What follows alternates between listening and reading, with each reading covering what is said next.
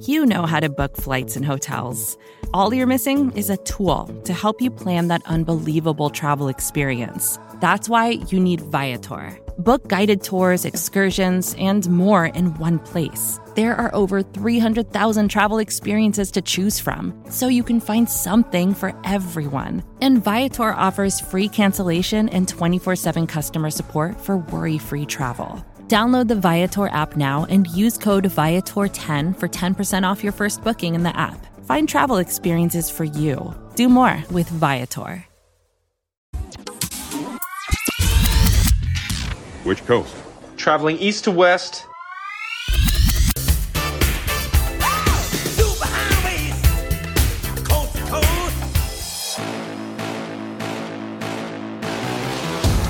Aaron Ladd. Yo, he did it. Yo. Mark Gunnels. At the house on it. Chiefs coast to coast. You still in Denver? Nah, I'm actually back in KC now, actually. Okay. Got yesterday, doing some 41 stuff today before a couple more days off. But it's that time of the year, man. It's the summertime. Everybody chilling. Everybody outside. I seen you outside with your shirt off today, man. Put your nipples away. That was actually an old video, but yeah. Wow. You're an Instagram model, dog. You be posting old videos? Yeah, man. I was feeling myself today, man. It must have been the haircut, the much-needed haircut. Finally got him aligned up. Lord. Yeah, I'm about to post myself live now because I couldn't post myself live because I had a bad, you know what I'm saying? I was looking pretty rough, you know? So I had to post the old joints, you know? Trying to decide what's different between the new cut and the old cut. Wow. What you do for the 4th? Just spend time with family, man. You know, with the son, the girlfriend, you know, her people out here in LA. Yeah, I wasn't really feeling super patriotic this year. Yeah, I mean, you know, it's just a family gathering at this point. You know what it is. It's like barbecue day. Yeah, it's nothing too crazy. Yeah, like you mentioned, I was out in Denver. I went to a Rockies game and saw Arrowhead, Mile High, and it was good out there, man. This is that time of the year where it's still kind of quiet on the NFL, so got to recoup and recover and treat yourself for real. Yeah, I saw you had a Coors Light at Coors Field, man. You just have to do it like that, huh? Well, you know, I was just when in Rome, as they say, you know. Hey, shout out to Patrick Mahomes. He's sponsored by them, right? He's Mr. Coors. When he was at when it was at the match, it was Coors only. Yeah.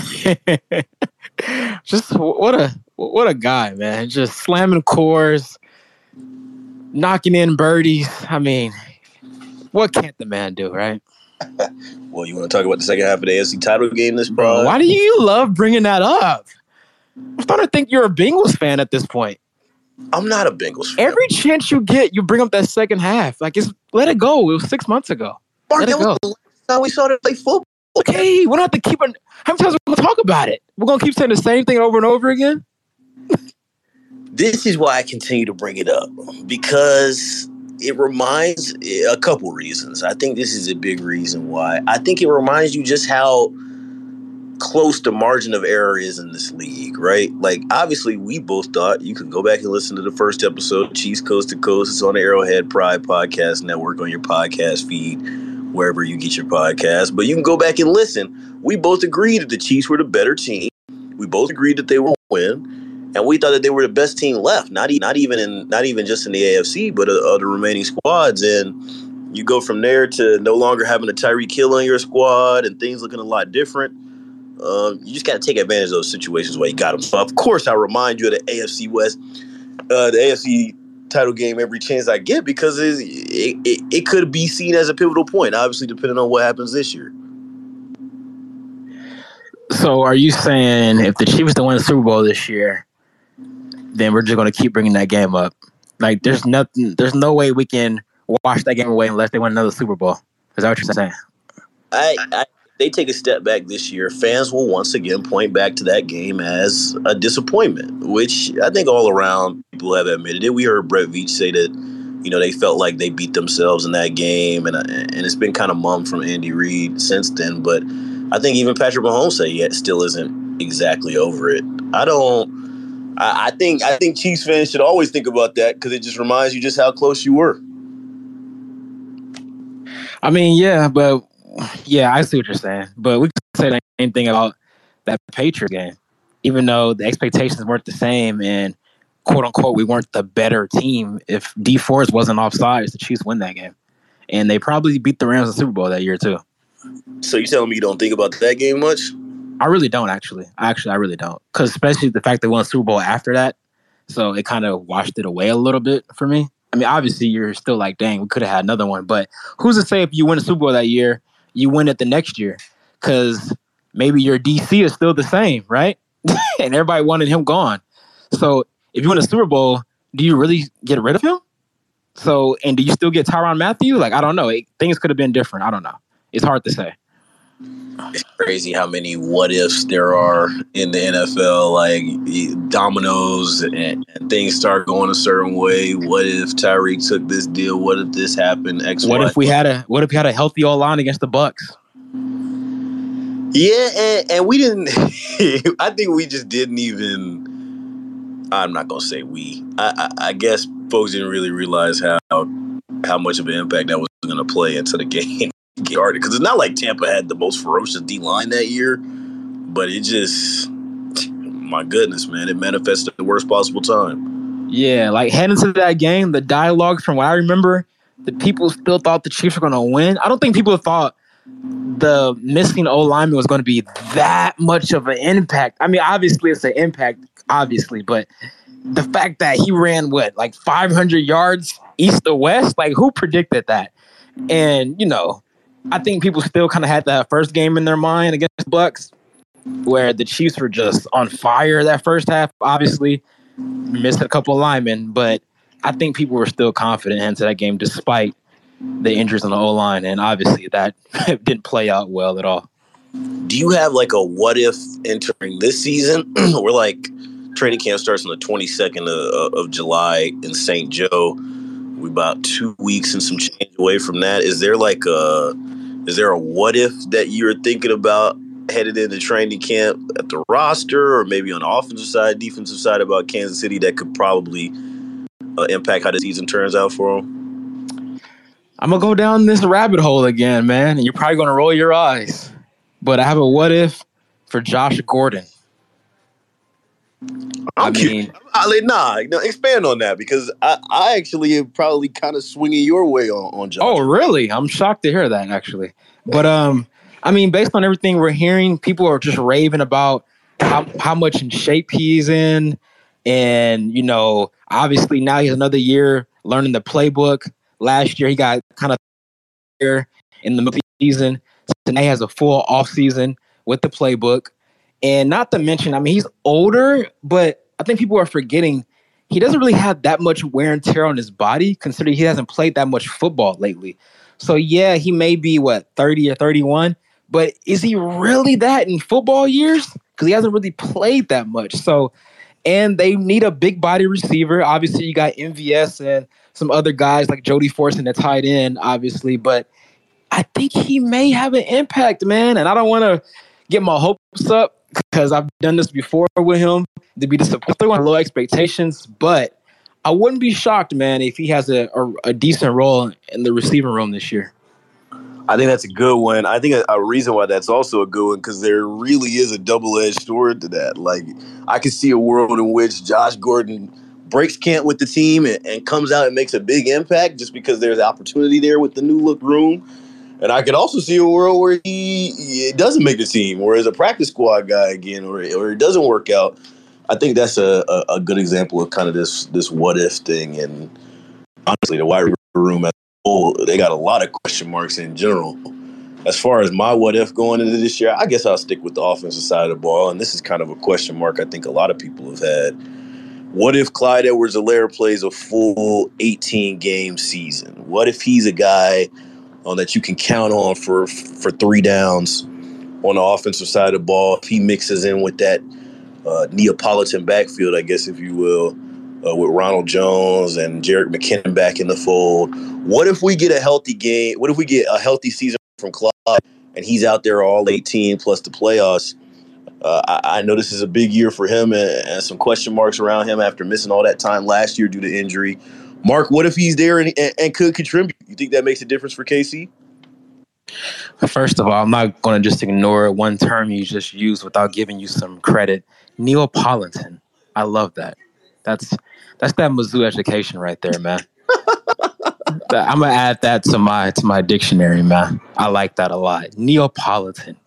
I'm glad I could teach you something on this podcast. You're so bright, man. What a bright young fellow, man. Anyway, back to CEH. I mean, wow, that would be a hell of a what if, right? Because we haven't seen him play a full season yet, and not to mention, it looks like the Chiefs don't fully believe he can. I mean, the fact that you brought in Ron Jones, you brought back Jerick McKinnon, which really surprised me. I didn't think that was going to happen after the Rojo thing. And then obviously you drafted a running back in the 7th round, and you still got Derek Gore kind of hanging in the wings, right? So it's a very, very deep room. They're probably going to carry, probably 4 running backs on the roster. Or 3, maybe 4, depending on how many receivers they keep. But yeah, I ain't gonna lie, I'll be surprised if that's the case, because I do expect by mid-season to late in the season that Rojo will end up being the number 1 guy at running back, heading to the playoffs. I don't know if KC will ever have a number 1 guy. It just seems like they're so comfortable with shuffling in different guys with different formations and with certain drives. They kind of just ride the hot hand.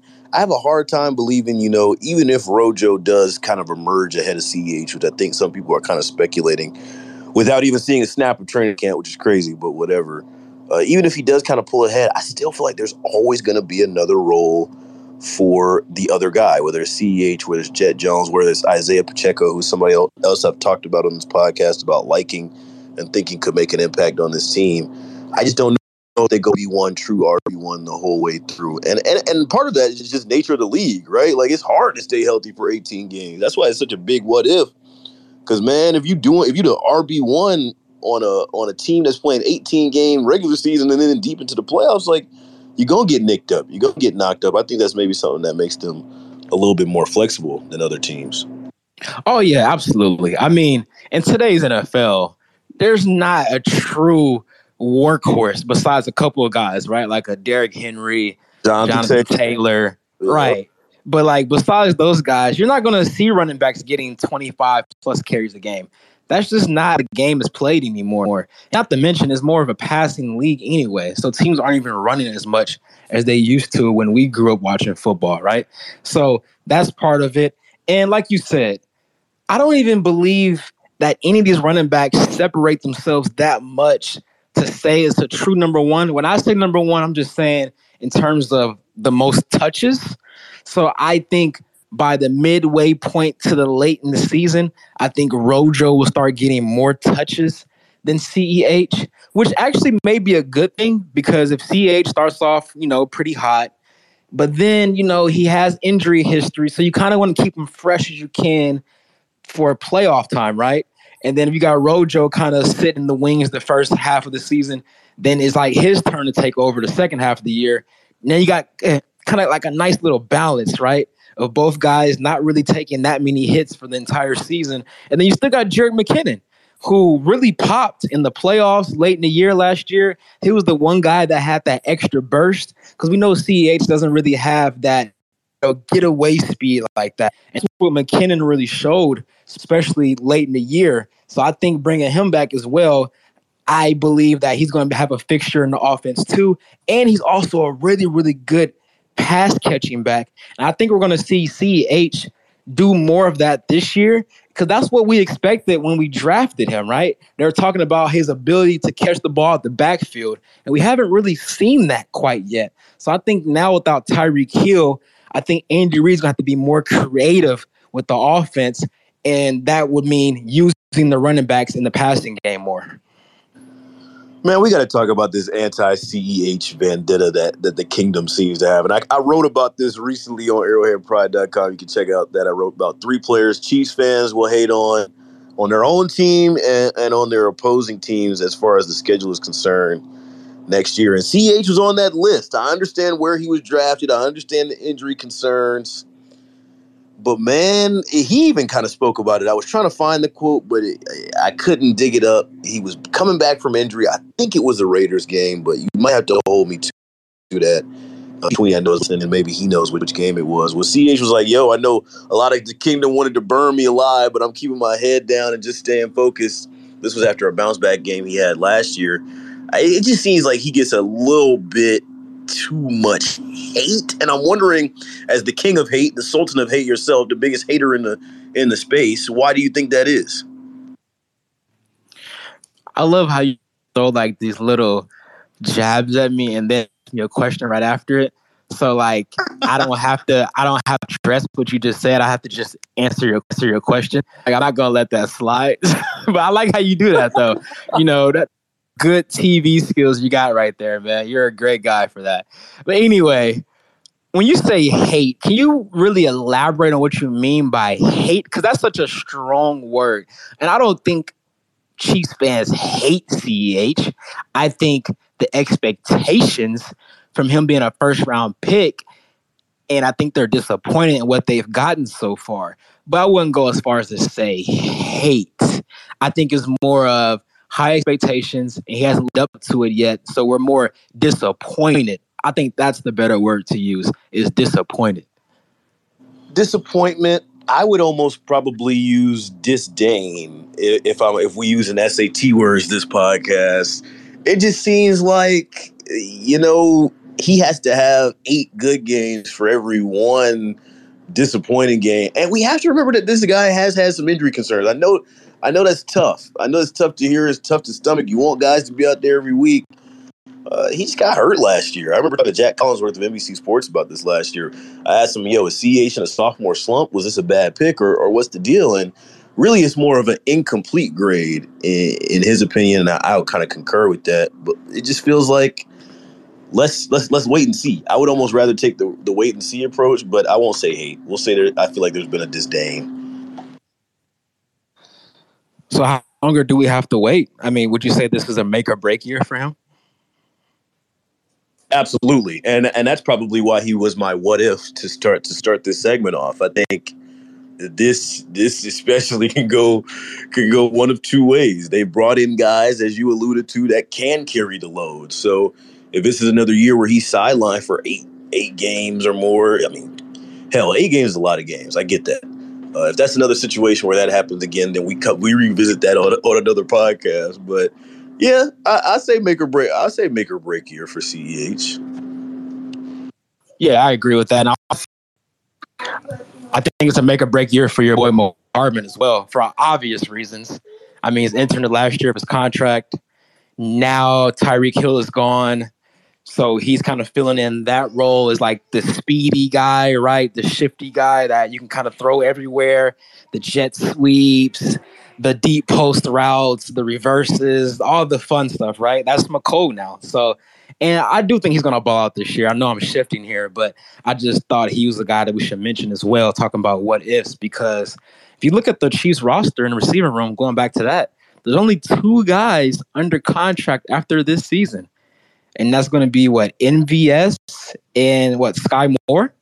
That's everybody else is on the books after this year, including McCole Hardman. So it's going to be interesting to see how they, build the receiving room next year. Are they going to bring these guys back? Are you going to bring a Juju back, bring a McCole Hardman back? Or are you going to kind of do what you did this year and retool it once again?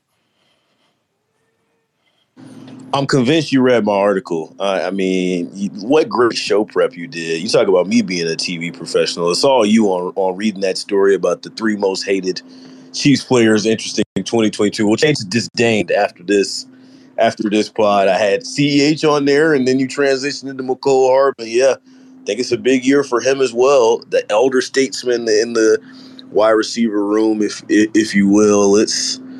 It's going to be interesting. That's another, and I want to pose this as I pass it back to you on this McCole Hardman, and we're kind of doing this what if game. What if McCole Hardman does ball out, Mark? Are you comfortable offering him a long-term contract here in the Kingdom based on maybe what will be his best year in a contract situation, and then maybe some disappointing years and previously? If I'm offering you, what if McCole Hardman has over or close to 1,000-yard season? What if? What do you do? It just depends on the price. I mean, it really does. And it's going to be tough because obviously the receiving market now, the wide receiver has skyrocketed this past offseason. Got guys like Christian Kirk getting pretty good contracts, right? And I don't think McCole Hardman is too far off from him in terms of production, especially this year with no Tyreek Hill. I expect him to be in that same range, if not even more. But it just depends on the price, man. But I will say this, though. With the TV deals coming into effect and the salary cap continuing to rise, I wouldn't be opposed to it unless, he's not going to break the bank. But if it's reasonable and it makes both parties happy, I would love to bring McCole Hardman back because he knows the offense. Like you said, he's the elder statesman of the receiving room, which is funny to say because like 24, 25 years old. But he is that guy right now. Fourth year. What was that? Yeah, like he's his fourth year with KC this year. Yeah, so he's mid-20s. So, but the familiarity with the offense, his speed, and if he shows progression as a route runner, which I think he was going to have more opportunities to this year because he's going to have more opportunities to run the full route tree without a Tyreek Hill. So if he shows that improvement and continues to be an explosive guy and great teammate, I would love to bring him back. But the price just has to be right, though. We're talking a lot of offense. I want to wrap offense with this question that I just threw in here from PFF Fantasy Football, and then we'll talk quick defense before getting out of here. Doing these quick episodes in the offseason. Every other week in the offseason, we're on Twitter Spaces, Tuesdays at 7, and then in your podcast feed after that. And then we'll be back to our once-a-week recording scheduled during the season, Mark. Man, it's right around the corner. I feel like vacation flew by, but here we are. Will MVS have a 1,000-yard receiving season? I'll let you take that first, and then I'll finish it up. So when you do this, man, you have to break down how many yards will Mahomes throw. So let's say he plays 10 games. I think it's a good chance he might 1,000 yards this year. Last year was around, 47? So let's say he's at 5,000. Kelsey's going to get, 13 to 14, maybe 15 of that? So that's 50 on. You got Judah's going to get over 1,000. So that's about 2,500. Hartman, I think he's going to get probably 1,000, man. He might. So you already might get 35. He might get 1,000, bro, considering the big plays and the usage. So you're around 35 already. So it's tough, man. I think you got to decide between McCole and MVS because we know Kelsey's going to get 13 to 14, maybe 15. And I think it's safe to say that Judah's going to get over 1,000. I think that safety net, right? Like that possession guy on 3rd and 5. He's going to be always involved. So I think Judah's going to get over 1,000. Kelsey well over 1,000. And now it's between MVS or Hardman. I don't think both of them will. But if I had to lean towards one, I'll probably say Hardman just because of the familiarity. Even though I've seen reports and we all have seen it that Mahomes and MVS are building a relationship and a good rapport together. But I still believe he'll be like in that 700 to 800 range. And then, the skies, little 300 or 400 or 500 here, Jody Fortson, guys like that. But the main chunk will come from Kelsey, Juju, and Hardman, and the MVS after that. I'm glad that we got this one out because this is a point where I think we disagree. I'm going to agree with you on the top two as far as the big chunks. Obviously, Kelsey's going to be the number one pass catcher. And really, when we talk about the Chiefs' new look wide receiver room, we got to include him in the conversation. I know he's not a wide out, but it's just so much of the offense and it's so much of 15's comfortability with him that's going to produce a lot of that passing yards. I think Juju, kind of in that same mold, will work in the slot. He'll be that intermediate guy. He's going to eat a lot of those yards around the middle of the field. I hope he's practicing taking some hits from those middle linebackers because I feel like that's where he's going to be eating a lot of his yards at. And then number 3, I'm going to MVS. And the big reason I probably would lean him over Hardman or Sky Moore or Josh Gordon, as we mentioned earlier, is kind of some of these reports that we've been seeing earlier out of camp. He stretches the field. He's got a good comfortability with 15 early. He, to me, is the most round peg in a round hole for replacing Tyreek Hill's production. I know it's not an exact match. I know nobody's going to be able to replicate the speed that Cheetah brought to this offense and the threat that he sends into the opposing defensive coordinator's heart anytime he steps onto the field. But I think MVS is that guy that can go deep, stretch the field, and be able to pull things down. Now, there was a lot of drop concerns coming out of Green Bay. We're never going to know until we know, and really it's going to be a few months away. I know training camp is still creeping up, but I'll say no, he doesn't have a 1,000-yard season, but 750, 800, definitely in the realm of possibility. I did a quick Google. Only 7 games started last year, 11 played, and 430 total. That was from Aaron Rodgers in Green Bay for MVS passing yards. So, kind of curious what y'all think. I'm surprised you went that way. So how many yards do you see McCole getting? Because last year he basically has 700. He has 693, and that's with Tyreek Hill. You know, that's where things get tricky. And I think receiving yards is another thing that makes this kind of a tricky question because I would love to see McCole get 200, 220 in, kind of the jet sweep motion or have him involved in a lot of that. I don't have McCole scratching over 1,000 yards. I think Kelsey has the big chunk, Juju the second closest, and then it's a lot of 400s, 200, 300 type thing from the rest of the guys. Well, I really think we're going to have 3 1,000-yard guys. I really do. Like you said, the first 2 guys I think are locks, Kelsey and Juju. But I really do believe McCole or MVS will be that third guy. Like I'm willing to. I'm not gonna say bet the house, but I feel pretty comfortable that it's gonna be 3 guys over 1,000 yards. How many houses do you have to bet at this point, Mark? Like, I mean, I feel like at this point it's getting slim over there in LA. It's funny because you only mention my losses, but I actually have a lot more wins than L's. So, but people just remember more. It's just the way society is. It's like you said. I guess the word you use is right. It's a lot of hate. Just a lot of hate, man. They always bring up your L's, man. Never bring up your wins. It's crazy. I'm your biggest hater. You should always know that here on I know, man. Arrowhead Prime Podcast Network. Appreciate y'all rocking with us. We're doing these off-season pods real quick. If you got a question, we'll try and throw you in before we get out of here. But I want to talk a little bit of defense because we have been offense heavy. We've been kind of talking what ifs, if you will, kind of things that could determine how the Chiefs season goes one way or another. If you want to dig back in the crates of our past episodes, we gave our record predictions last week on what we think KC is going to do this upcoming season, a bunch of preview stuff ahead of July 22nd, the report day for training camp. I'm going to start with my defensive what if, Mark, and I don't think it's a risky one. I think it's probably one that Kansas City is banking on, and it's what if we get double-digit sacks from George Karlaftis? He is the defensive end at Purdue that they really need him to pay off, especially if they enter the regular season with the defensive line that I currently see on paper. Not good enough. But if we get double-digit sacks from George Karlaftis, I'm willing to say that the season goes a very positive way, Mark. I'm saying Karlaftis gets 10 sacks and KC wins 10 games if that happens.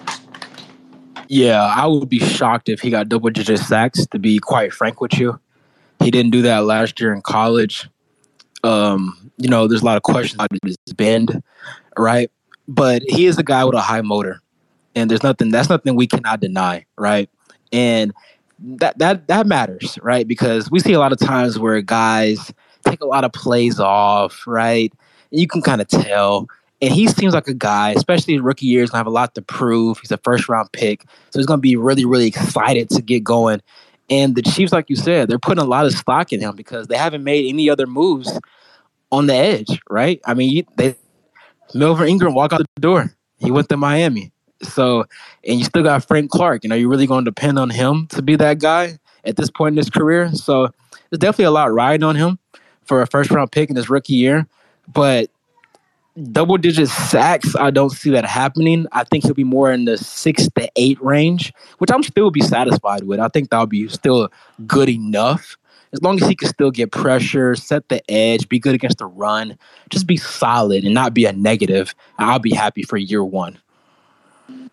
I realized that was a little bit of a higher number. It's definitely more of a what if type scenario. I wonder if KC has put a few too many eggs in one basket by just rolling with him and seeing what happens. There's got to be another move. I know I'm gonna have egg on my face when Brett Veach makes a move tomorrow. Is there I guess low hanging fruit D end move that you would like to see them made? I know there's a lot of Ndamukong Suh smoke around. Is there anything you would like to see them make a move as far as the defensive line is concerned? Robert Quinn. I would love to have Robert from Chicago Bears. He had 18 and a half sacks last year, I believe. He's a little older, but he still produced at a high level. Obviously, the Chiefs have a lot of relationship ties with the Chicago Bears, so that also helps. Now, his cap hit is pretty hefty, so you'll have to eat that. But, I mean, I think if you can get him for the next couple years, he would be under contract. I think that would be a hell of a move.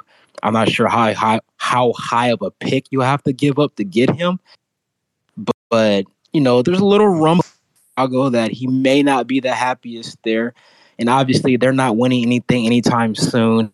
And like I said, he's north of 30 right now. So it could be a possibility, maybe point before the trade deadline in season.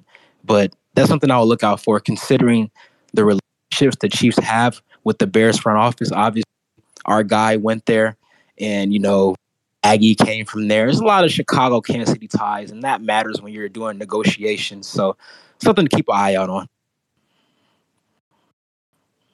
I got a couple quick hitters before we get out of here. We do take questions. We're on Twitter Spaces. If y'all want to hop up on the stage with us, throw that hand up so we can get y'all in here before we get out of here. My first one is a quick one, and it's related to Orlando Brown. He still is in that contract negotiation window. Didn't report to the voluntary workouts or anything so far. I'm curious if you think his deal gets done before or after the second preseason game. I'm still going to say before. And that's just me going off of pure faith at this point. I really don't have. That's all you can go off of, bro, because there's not been a lot of news as far as that deal. I don't have any sources to back me up, to back up my confidence there. But, based on just what I've seen in the interview and stuff as of late, it just seems the motivation is there on both sides. I mean, obviously, Mahomes spoke to the media a few weeks ago talking about it, how they were hanging out, weren't even talking football, but he mentioned that he knows that he wants to be here. And we all know that Orlando Brown is motivated to play left tackle for his dad, who played left tackle. So something that's really, really close to his heart. And that's why he wanted to leave Baltimore. So I ultimately believe they will get a deal done before the second preseason game. It's just all about the numbers at this point, man. And at this point, I think you have to maybe bend a little bit if you're the Chiefs. It may not be the exact number you like. Maybe have to go a little bit over, but that position is so valuable to the point where I would be willing to do that. Because left tackle, I mean, to argue, that's the second most important position in all of football behind quarterback, because you're protecting the quarterback's blind side. And he's still young. So I think it gets done. I'm looking at 12 games started at the linebacker position for former Missouri standout Nick Bolton. I'm wondering if he goes over 12 and a half or under 12 and a half this year, in your opinion. Oh, slam the over. Bet the house on the over. And I'm glad you mentioned him, because I was going to mention another whiff. And I think this is an actual real possibility. What if Nick Bolton and Willie Gay become the best linebacker duo in all of football? You can't just you just love hyperbole. You can't just say, "Oh, they'll be top 10," or they'll be best in the division. You immediately jump to the top. Why? I mean, according to PFF, if you trust them or not, they did their rankings for the linebacking corps in all of football, and the Chiefs ranked number 9 already. And that's without really proving themselves like that, because Nick Bolton obviously had a great year last year, but them ranking the Chiefs in the top 10 already as a linebacking core just tells me that they are high, and I am too, on the potential of Willie Gay. Because I think Willie Gay has a higher ceiling than Nick Bolton. He's more athletic. He's a side-to-side, sideline-to-sideline linebacker. And not to mention, the guy is in position to get a lot of interceptions, but he just keeps dropping them for some reason. I think he dropped like 3 or 4 picks last year. If he can get that together, he can be a really, really special playmaker, man. I was high when they drafted him because I saw some stuff he was at Mississippi State in the SEC, obviously, which you're familiar with, Mr. Mizzou guy. And he would have went higher. Obviously, some stuff went on, but the talent is there, man. And I think if he could put it all together and stay healthy, that's the main thing with him. He hasn't really stayed on the field for a consistent amount of time to really flash his full potential. But I don't think it's crazy to say. I really don't. I mean, Nick Bolton was the best rookie linebacker last year. He's going to continue. If you buy in the potential of a Willie Gay, why can't that be the best linebacker duo in all of football? I don't hyperbole at all. I guess my final what if is what if Mark Gunnels has some swag? What would happen then? Hey, man, I was born with swag, man. I inspired you because I saw you out in Denver with your shirt unbuttoned with your chest out. I invented that style. You took my talking about. So the irony of that is just crazy. It couldn't have been that hot in Denver. I know it's summertime, but it's still Denver. It was warm, dog. It was hot. Okay. But you got that from me nonetheless. I'm going to just let you. Whatever helps you sleep at night, my boy.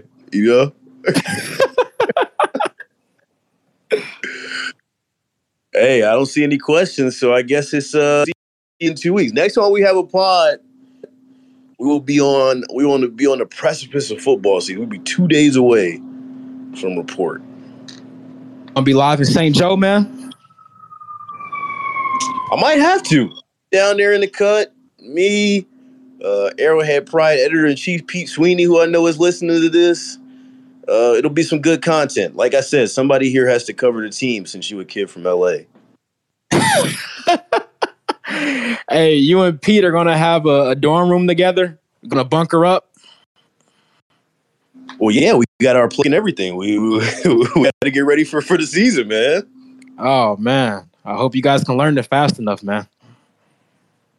Hey, appreciate y'all rocking with us. Chiefs Coast to Coast is out of here. More to-dos, less time, and an infinite number of tools to keep track of.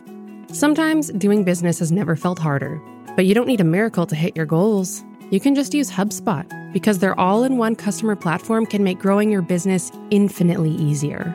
Imagine this: high-quality leads, fast closing deals, wildly happy customers, and more benchmark-breaking quarters. It's not a miracle, it's HubSpot. Visit HubSpot.com to get started today.